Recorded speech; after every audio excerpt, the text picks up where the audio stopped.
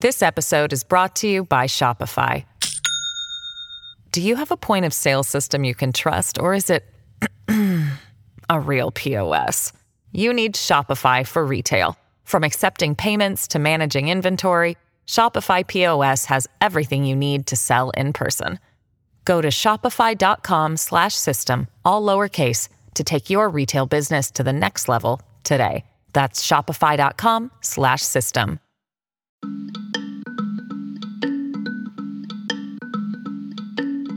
He finds enablers in the judiciary everywhere.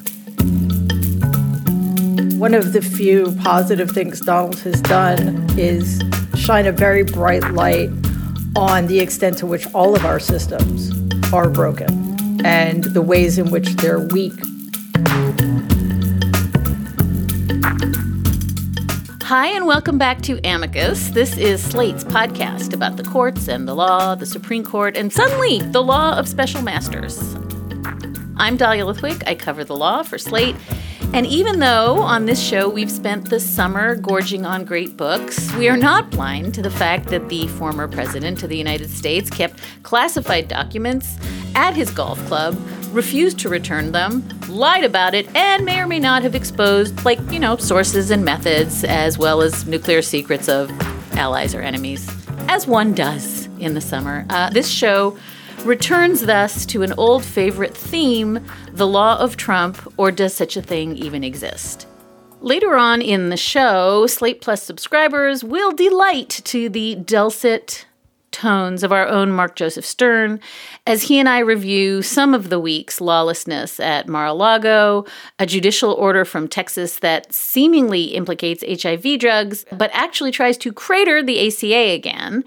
And we probe whether reckless judging is in fact contagious. That conversation with Mark can only be accessed by Slate Plus members.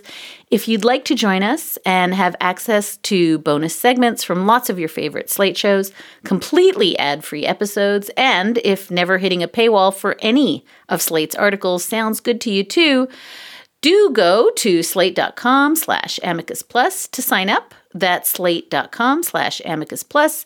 And thank you, by the way, for supporting the work that we do here at the magazine. But first, to the main show, which I guess we might just call Law versus Lawless, the Judge Eileen Cannon edition. Our two guests are each experts in what I think of as the law of Trump.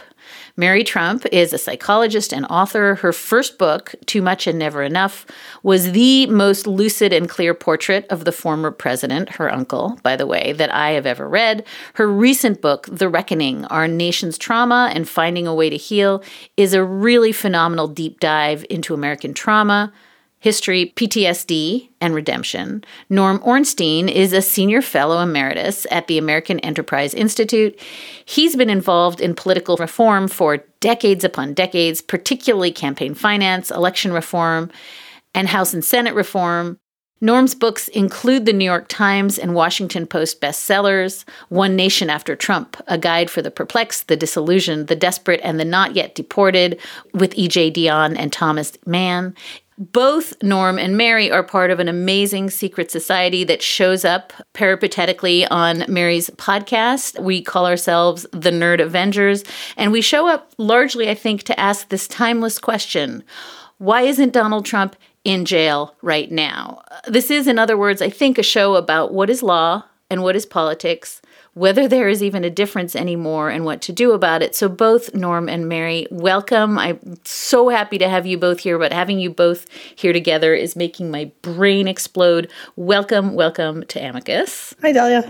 Hi, Norm. It's so good to be with you, Dahlia. I will say, watching the ceremony at the White House of the unveiling of the Obama portraits with President Biden, recognizing that long-standing tradition had been broken by Donald Trump when he was president. And my reaction was, I just hope that the Trump portrait will be his mugshot. So, Mary, I actually quite literally want to start with you where I just started, which is, why isn't Donald Trump in jail, Mary? That is the question of our times. Well, he never has been. I think that is the foundational reason. This is a man who should have been in prison decades ago. He certainly should have been indicted for something.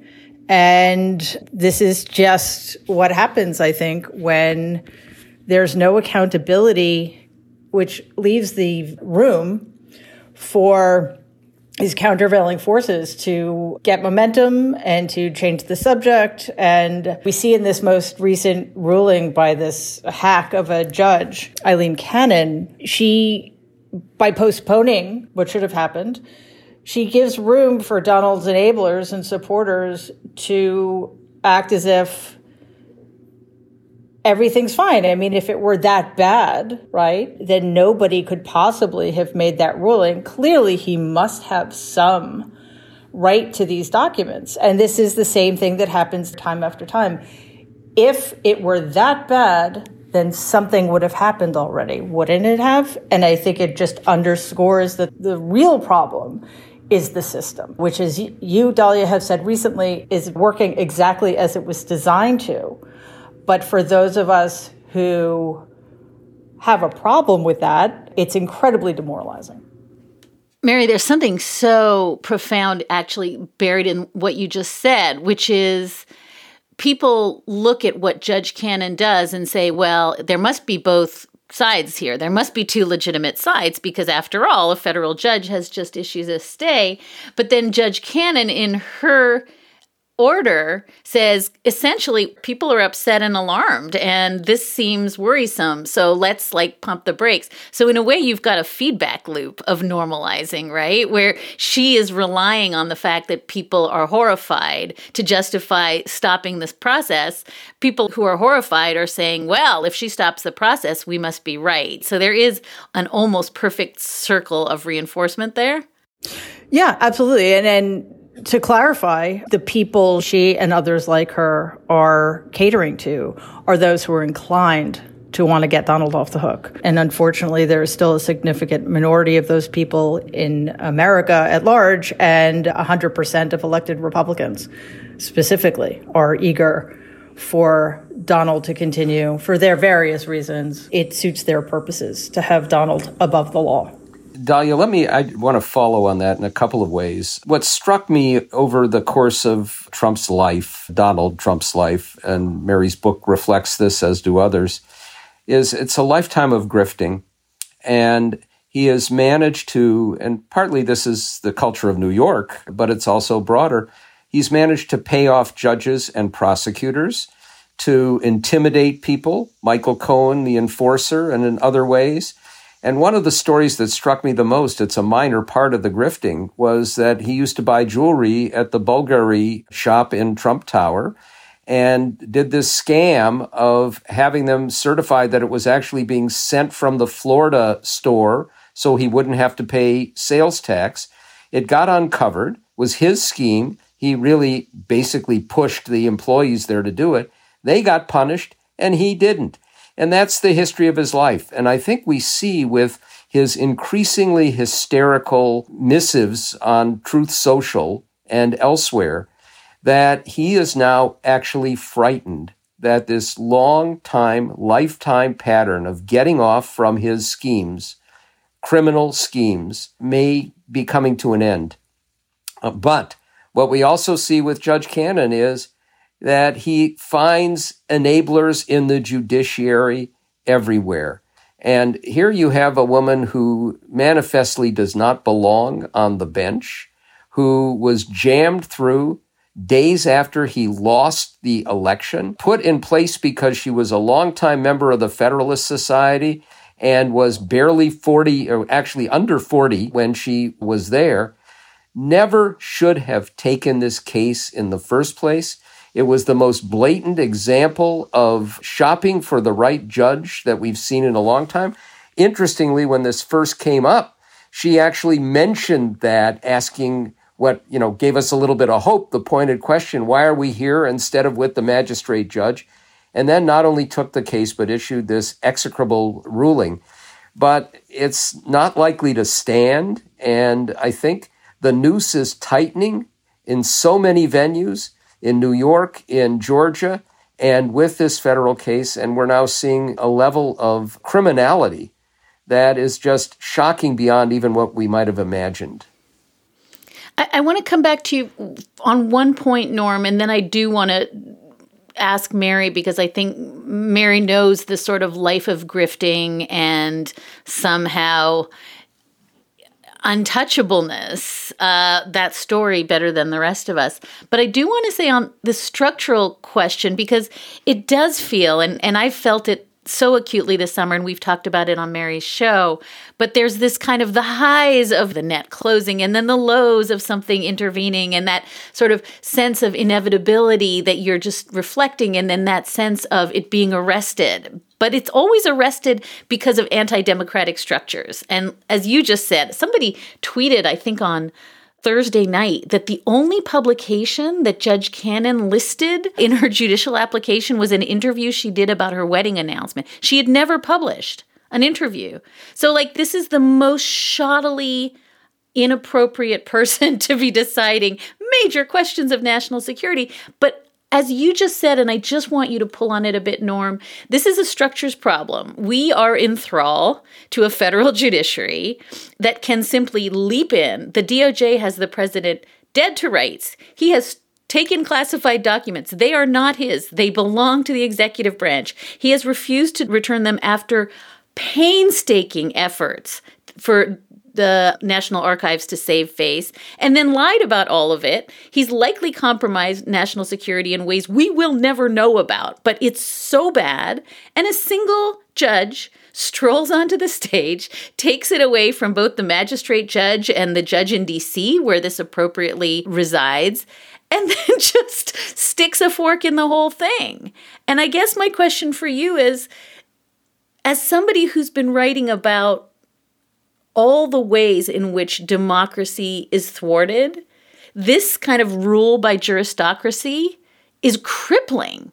And it is something that I don't think, and I say this as somebody who's been writing about the inviolable juristocracy for a long time, I don't think we're having serious conversations about fixing that structural problem at all. I couldn't agree more. And there was another interesting development along similar lines.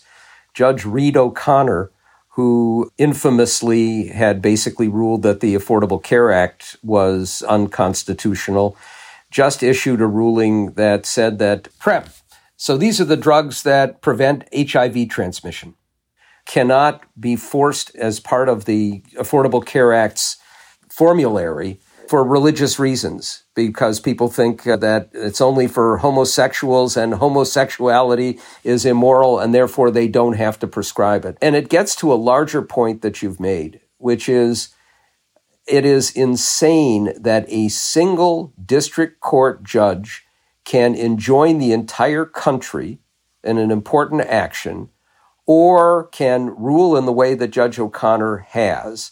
And this is in Congress's purview. And one of the things, we have a lot of discussion about enlarging the court, and we have some discussion about term limits for Supreme Court justices. Nobody has effectively talked about the jurisdiction of the courts, which is totally with a very few exceptions, the original jurisdiction given in the Constitution of the Supreme Court. Congress can determine what appellate jurisdiction is. They can, by legislation, say, no, we're not going to let some insane district court judge who is ruling only because of forum shopping by extremists to basically rule over the entire country. And they can take away some of the Supreme Court's jurisdiction as well.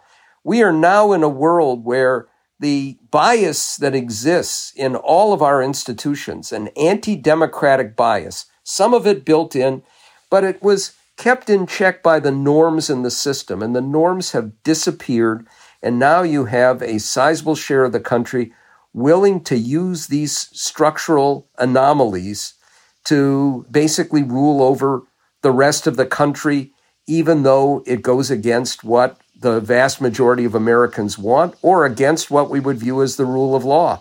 And this is a crisis point, and I can only hope that we will get a Congress that will be willing to address some of this. And I'll make one other point while we're on this subject.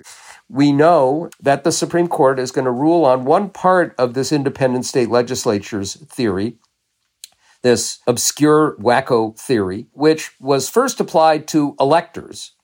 But now it's very possible, maybe even likely, that they're going to apply it to state legislatures and Congress, that in effect, state courts or state constitutions are irrelevant if the state legislature, narrowly defined as that legislature, takes an action. And that action can be unconstitutional. It doesn't matter. But what it ignores, and we've seen this play out multiple times, and there's now a brief in this case that basically says Congress can do nothing about this, ignoring the explicit language of the Constitution. State legislatures can regulate state elections, except Congress can overrule them. Congress has the ultimate power over the time, manner, and place of federal elections.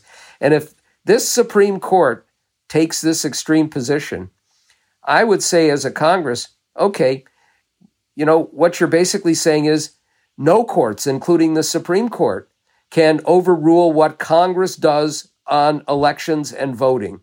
Therefore, Citizens United, Shelby County, and all their progeny are no longer in effect because you have no role to overrule what we have done in Congress. I'd like to see a Congress with the guts to do this, but I think the court is pushing such a radical agenda. And we've seen Justice Alito do his kind of victory dance in Rome, basically saying, screw the rest of you, we've got the votes. That we've got a crisis that can only be resolved if you have a Congress with the guts to do something about it. We're going to take a brief break for some words from our sponsors. This episode is brought to you by Shopify. Do you have a point of sale system you can trust, or is it a real POS? You need Shopify for retail. From accepting payments to managing inventory, Shopify POS has everything you need to sell in person. Go to shopify.com/system, all lowercase, to take your retail business to the next level today. That's shopify.com/system.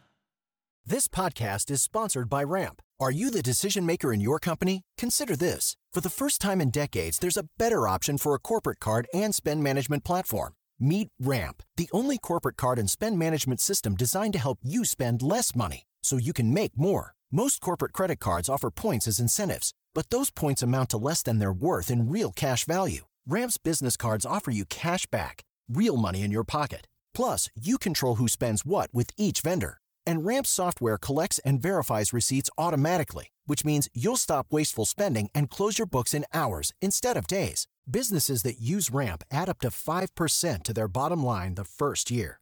If you're a decision maker, adding Ramp could be one of the best decisions you've ever made.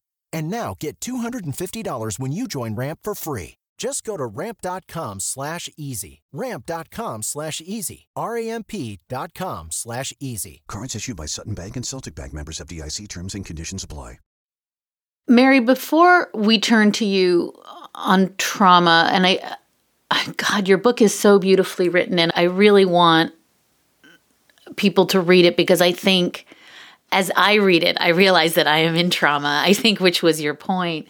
But I do want to stay with Norm's observation because I know it's something that you have been saying time and time and time again. Like, we can't just complain. We have to fix things. Everything needs to be codified. If I had, a Coke for every time you said that, I'd have no teeth left. And I just don't quite understand why there's such an appetite in the media for kind of describing whatever the tragedy du jour was, whatever the win was, the highs, the lows, without having the structural conversation that Norm is suggesting. If we do not have it, we're just going to have a big win-loss column and no democracy left. And I think you've been watching how the media has covered Donald so astutely. Why aren't we sitting around this week talking about how is it possible to forum shop and get a judge who quite literally sticks a fork into the single most important, not just criminal investigation, but national security inquiry in the history of this country? And why are we not, all of us, talking day and night about the kinds of judicial reforms and jurisdictional reforms that Norm is invoking? All really good questions. I'm glad you still have teeth, because that would be... Don't drink a Coke every time I say that. It would be dangerous. Or a glass of bourbon, because that Although that would be might be more appropriate. That way madness lies, and also solace. Okay, Mary. I think part of it is just a failure to grasp what is actually going on. You don't even have to go that deep, but if you don't feel that it's your job to dig at all, then you miss the red flag that Norm just spoke about, that literally one person can make decisions that affect the entire country. I think back to I don't know which district she is, but she's out of Florida, who just lifted the mask mandate on planes, claiming the CDC didn't have jurisdiction over keeping American citizens safe from diseases, which is an interesting take on that. But I think a larger problem is that maybe it's just people who grew up in our generations, but we used to be able to equate media with journalism. And that connection started unraveling, not surprisingly, in the 80s in New York, when Donald was on the front page of at least the New York Post practically every day for God knows how many years, because it sold papers. And the coverage was incredibly superficial. The focus was on whatever myth he was spinning. And there was no willingness or desire to go beyond that or behind it and report on what was really going on. And it's that failure. I think you could actually say that it's that failure alone that has led us here. The Donald's ability to use the media to capitalize on the completely false portrait that was painted of him first by New York newspapers and then ultimately by Mark Burnett. That's something we're going to be dealing with for a long time, but it's also that coupled with the truth that there are always people smarter and more powerful than Donald who figured out how they can make use of him. Like if it were just Donald, he's not savvy. He has specific skills. I mean, he is quite good at manipulating the media. He's very good at finding people weaker than he is to carry his water for him. But if it weren't for people like Mark Burnett or the bankers at Deutsche Bank or Mitch McConnell or Vladimir Putin, I don't think Donald would have gotten as far as he's gotten. And I think that the original sinner in that regard is my grandfather, of course. And it's just how this pattern has repeated over time that I still can't quite grapple with it, to be completely honest with you. But those two things together, the myth about him sells papers, and other people in positions of power have figured out how to use him towards their own ends. And I think maybe I would ask both of you, because as Norm says, there's a pretty narrow grifting playbook on how to win all these lawsuits. You just buy judges, you bully weaker opponents, you wear them down with endless delay. I mean, it's a pretty standard, right? As many people have said on this show, I think, including Daniel Goldman, it's a pretty standard mob playbook of how to get through a legal system. But it does raise, and maybe you'll start, Mary, just because your whole book is about privilege, the just inevitable reality that this works really well if you're wealthy and white. In fact, if you're wealthy and white, this playbook is kind of fail-safe. And Donald Trump, I think, is the poster boy for you can always hire another lawyer, even if your last 30 lawyers quit or were unpaid. You can hire someone, they will file the motion, they will go on TV, they will lie. In other words, if you are wealthy and privileged and famous, as you say, and if the media is willing to both sides it for you, then you skate. And in a country where nobody else gets to say, oh, my documents are private, I need a special master, or my feelings are hurt, or my reputational interests are so acute that you cannot proceed with the criminal investigation. No one gets that privilege. And so in a sense, I'm trying to pick through whether in fact, the criminal justice system is just fundamentally broken because there's two tiers of justice, or whether, in fact, Donald Trump has just figured out the golden path through it so that there will never be accountability because somehow his privilege, his power, and the fact that people believe him will always exculpate him. First of all, I think that the system of justice in this country is broken. And one of the few positive things Donald has done is shine a very bright light on the extent to which all of our systems are broken and the ways in which they're weak. And in a sort of flip side of one person can make these egregious decisions that affect everybody. But we seen in the January 6th committee, along the way, one person held the line. It wasn't the system. It was an individual, whether it's a 23-year-old woman or somebody with more power and experience. So there's that part of it, which I guess we should be grateful for, because the only way to change the system is to reimagine our institutions and figure out how they can work for everybody, which clearly they don't do. And what exemplifies that right now is as soon as we heard that Cannon was appointed by Donald, we knew that we weren't going to get a fair ruling based on the facts. And we didn't. And we had the same thing looking at the 11th Circuit. I think 6 out of, I'm not sure how many, 11 or 13 of those judges were appointed by Donald. So we have the same quandary. Are we going to get a fair ruling out of that? And I don't know. And that's a very scary state of affairs. And we see it at the state level too. We say, okay, the federal judiciary is broken perhaps beyond repair right now. So are we going to get justice at the state level? And the answer to that question is it depends on the state. It's going to take a lot of work. And as Norm said, it's going to take a Congress. And I think implied there is a Democratic dominated Congress that is willing to look this in the face and say enough and no more. We have to start from scratch here. But on top of that, of course, is the fact that Donald has honed the skill of using the system to benefit him at the expense of everybody else for a very long time. And you couple that with America's egregious history of failing to hold powerful white men accountable. I mean, if you cannot hold Robert E. Lee accountable, then is it shocking that a century and a few decades later, you're not going to be holding somebody like Donald accountable? No, because people keep getting pardoned or people are allowed to rehabilitate themselves. I'm thinking of Nixon or George W. Bush or Ronald Reagan. So I think it's a combination of all of those things. But what is of most import for the long term is the broken institution itself.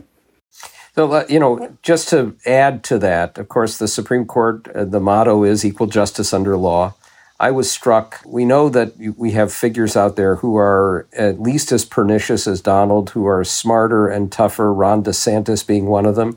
He spends millions of Florida taxpayer dollars to do this investigation of voter fraud, finds 20 people who are basically felons who completed their sentences, who are allowed under the law to vote, who were told by election officials and the state that they were eligible to vote, and he frog marches them into jail.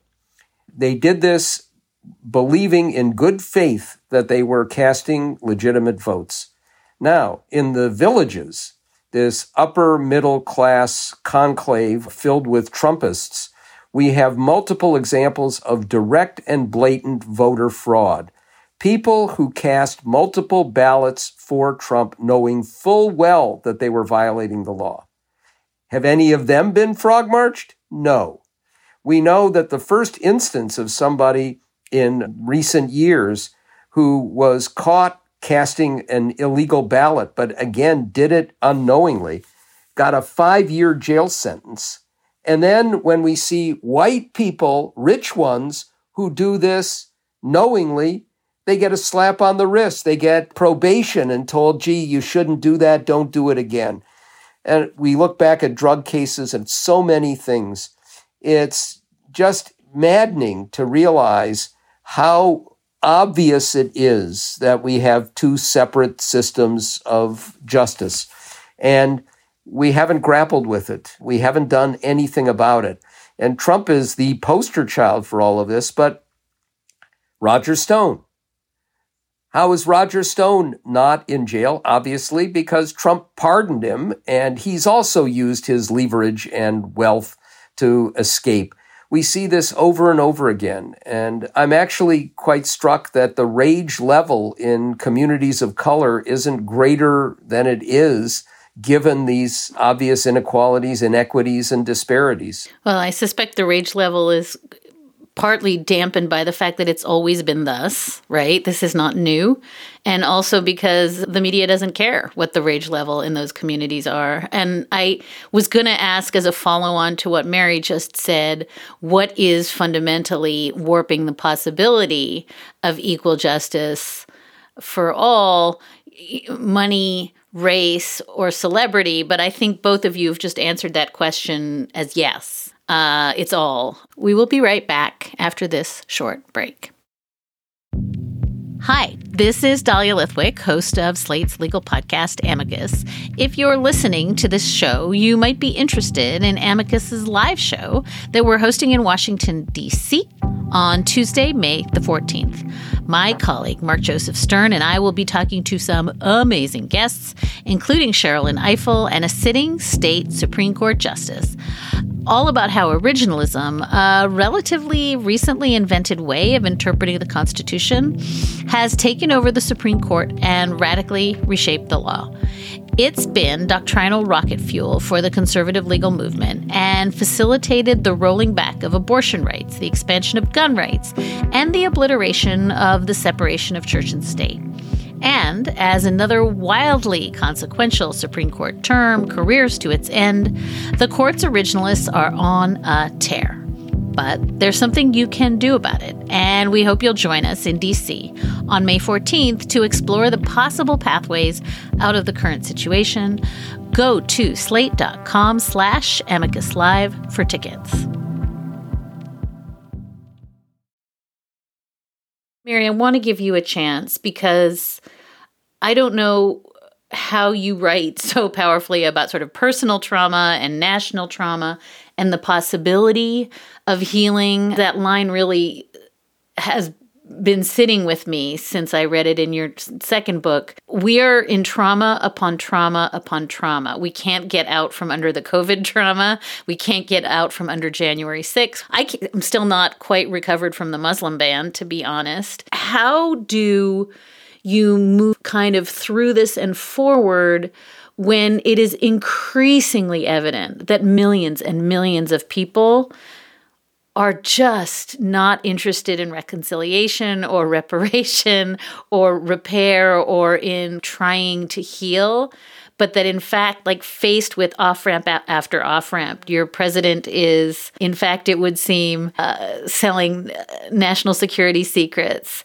still double down and say, you know, I would rather be on his side than on the side of Mary Trump. Well, yeah, I think the trauma of origin in this context is November 9th, 2016. But yes, then faster and faster, it seemed more and more came at us. Muslim ban, putting children in concentration camps after kidnapping them, essentially. Charlottesville, on and on. The list is just ridiculously long. And I think the way to deal with it now is actually not a psychologically healthy thing to do, but we have to marshal our resources, and that is to compartmentalize. We can't be thinking about all of this all of the time in order to stay in the fight and stay engaged. I'm not suggesting that we detach either, because that's also bad. But we need to hope that there will be a time when we can unplug, step back, take a break, and recover. Because one of the things I write about is that when you are continually being traumatized, you cannot heal from your trauma. Just, you can't do that. And unfortunately, that's the case. But The good news is, and this is similar to how Donald uncovered things that's doing us a service, even though what we've learned is horrible. The same thing about Donald's quote unquote election and what's happened with COVID. People have been revealed to be who they are. And it's good to know not just who your enemy is, but how many of them there are. So again, that can be demoralizing, but at least it's information that we can use. But we also need to understand that the worst thing we can do is give up and concede. And I've seen people doing that since the midterm started, however many months ago. The party in power always loses. That's the conventional wisdom, to which I say, to pretend that we are in normal times is to give away so much ground that it's mind-blowing, that anybody would start from that place. There's nothing normal about the times we're living in. There's nothing commonplace about these midterms. These midterms are going to decide whether or not America is going to be a democracy. It's that simple. And I think given those stakes, for those of us who understand them, it is infuriating to see that it's even close, because once again, we see the horse race being given preference over actual analysis of what's happening. And it completely diminishes the importance of where we are, what we're facing, and what needs to happen. So I don't think I'm answering your question because it's so complicated and there's no easy answer, because the truth of the matter is, and I'm sorry to say this, that things are going to keep getting worse until we can get to a place where they're not to be reductive. But, we really need to accept that. And in the meantime, recognize that we have the power. We have the power to change things. I think, Dahlia, you said this recently. What's so clarifying about this moment is that there's one weapon and it's in our hands, and it's our ability to vote.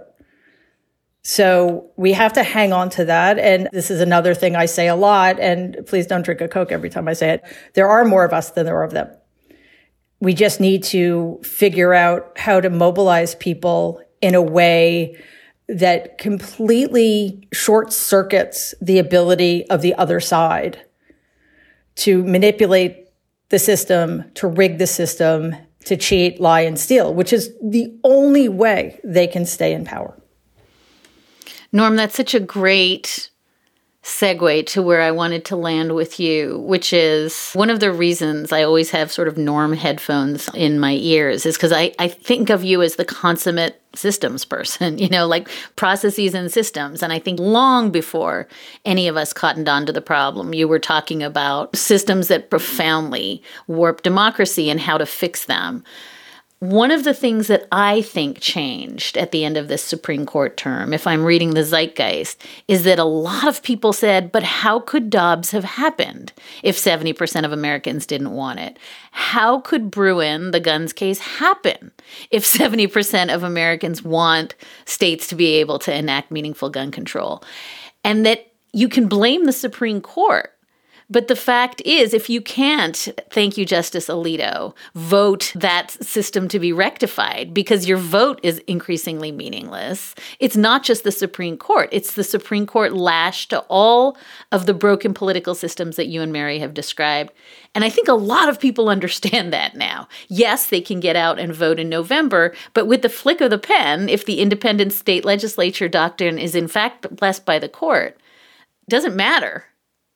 What do we do to short circuit in this very compressed amount of time? Because I agree completely with both of you. I think we're in like sort of Damocles time where the whole thing can end. What are you telling people to get out and do in addition to vote? And I agree, Mary, that's got to be it. And it's got to be by margins that are unassailable. But there's systems work to do too.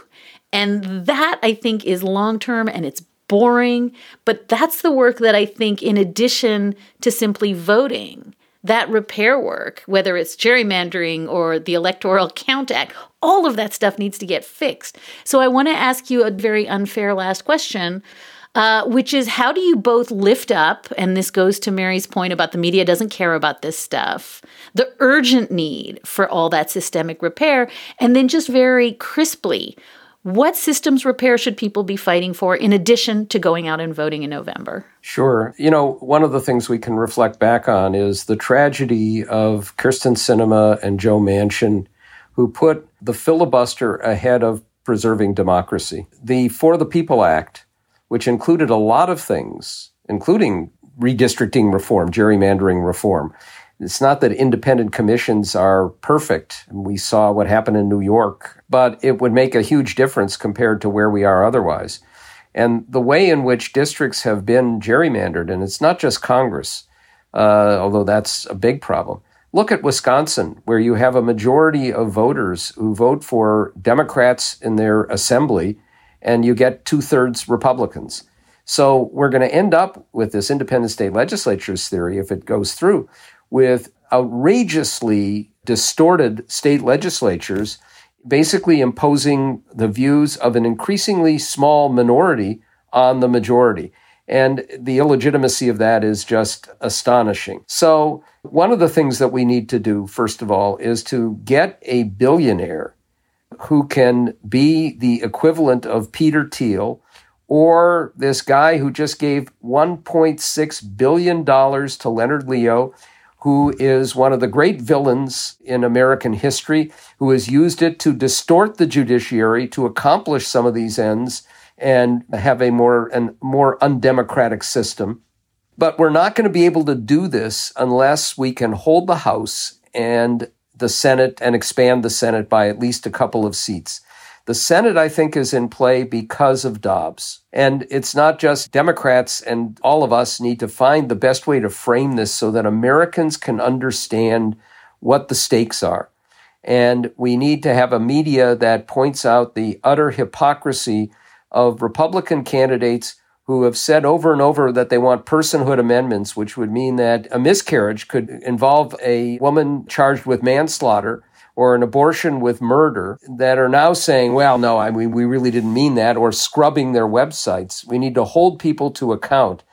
But keep in mind that the combination of tribalism, where people just vote blindly for their own tribe, the fact that a Lauren Boebert or a Marjorie Taylor Greene could win renomination against extremely conservative people, that a Liz Cheney could lose to an absolute nutcase, tells us that's a big problem.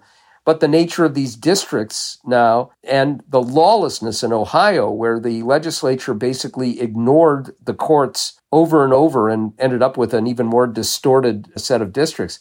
Winning the House is an uphill battle. We have got to frame this in a fashion that, as Mary said, we get an overwhelming reaction, enough to keep the two chambers. If we don't do that, then we're not going to be able to deal with any of these structural changes. We have to reform the courts dramatically. And I'm afraid we can't do that without enlarging the Supreme Court, but we also need to shift the jurisdictions of the courts, something we talked about earlier. The Senate is a huge problem, and I don't have a great answer for that, although it's got to start with adding D.C. and Puerto Rico as states. Frankly, I would add American Samoa and the U.S. Virgin Islands as well, and create at least a little bit more of a balance. The House, beyond redistricting reform, we need to enlarge the body. I'd like to add 150 members, which also would have at least a modest impact at reducing the bias in the Electoral College. And we're not going to change that without a constitutional amendment or without a dramatic push for this compact that would at least have states relying on the popular vote. All of those changes, though, are going to be important and necessary. But as you say, this is a short window. If we can't accomplish it this time, there's a piece by Jonathan Weissman in the New York Times that was in yesterday about what would happen in the House if the Republicans win a majority. And the fact is that any people who are in any way reasonable, and there are very few, and those who have spines and backbones, and there are even fewer, they're going to be gone. And it's QAnon conspiracy nuts and all-out Trumpists who are coming in. They are going to basically try and blackmail the Biden administration into dropping all investigations of Donald Trump, or they'll shut down the government or bring us to a default. and they will do those things anyhow. And they will hamstring everything else that's going on. And perhaps, as with decisions like Dobbs, that will push people enough over the edge that we get an even more overwhelming desire to change things. But the last thing we want as a country is to push us into utter chaos and bankruptcy, hoping that will finally wake people up. And that's why the stakes this time are so high, and we need to be sure that we can frame this, get the resources out there to be able to do something about it. And it's not just the House and the Senate this time. It's Secretary of State's positions, it's governors, it's attorneys general, it's state legislatures where you can at least move it to a point where they can't override a veto of a reasonable governor. There has to be a massive mobilization. I don't see it. And tragically, I do not see a press corps that has changed even in the slightest fashion to recognize the imminent threat that we have. They're treating it as business as usual. And in fact, it's getting worse in some quarters rather than better. Norm Ornstein is a senior fellow emeritus at the AEI. He's been involved in political reform for decades. His books, too numerous to mention, include the New York Times and Washington Post bestsellers, One Nation After Trump, A Guide for the Perplexed, the Disillusioned, the Desperate, and the Not Yet Deported. Mary Trump is a psychologist and author. Her most recent book, The Reckoning, Our Nation's Trauma and Finding a Way to Heal, is an incredibly important deep dive into baked-in racism and baked-in trauma in American history that must be somehow reckoned with in order to move forward. I just want to say that one of the things the two of you have been for me is a really important locus of the kinds of conversations Norm just said are not always happening in the media. We can't just entertain. We have to be really, really able to deftly say, this is happening. It's not fun. It's not for clicks. It's occurring under our noses. And I really want to thank both of you for being at the forefront of creating spaces to do just that. So thank you so much for joining me. What a pleasure. Such a pleasure. Thank you both. Thank you, Dahlia. And that is a wrap for this episode of Amicus. Thank you so very much for listening in. And thank you always for your letters and your questions. You can keep in touch at amicus@slate.com, or you can always find us at facebook.com/Amicus Podcast. Today's show was produced by Sarah Birmingham. Alicia Montgomery is Vice President of Audio, and Ben Richmond is Senior Director of Operations for Podcasts at Slate. We will be back with another episode in 2 short weeks. And until then, do take good care.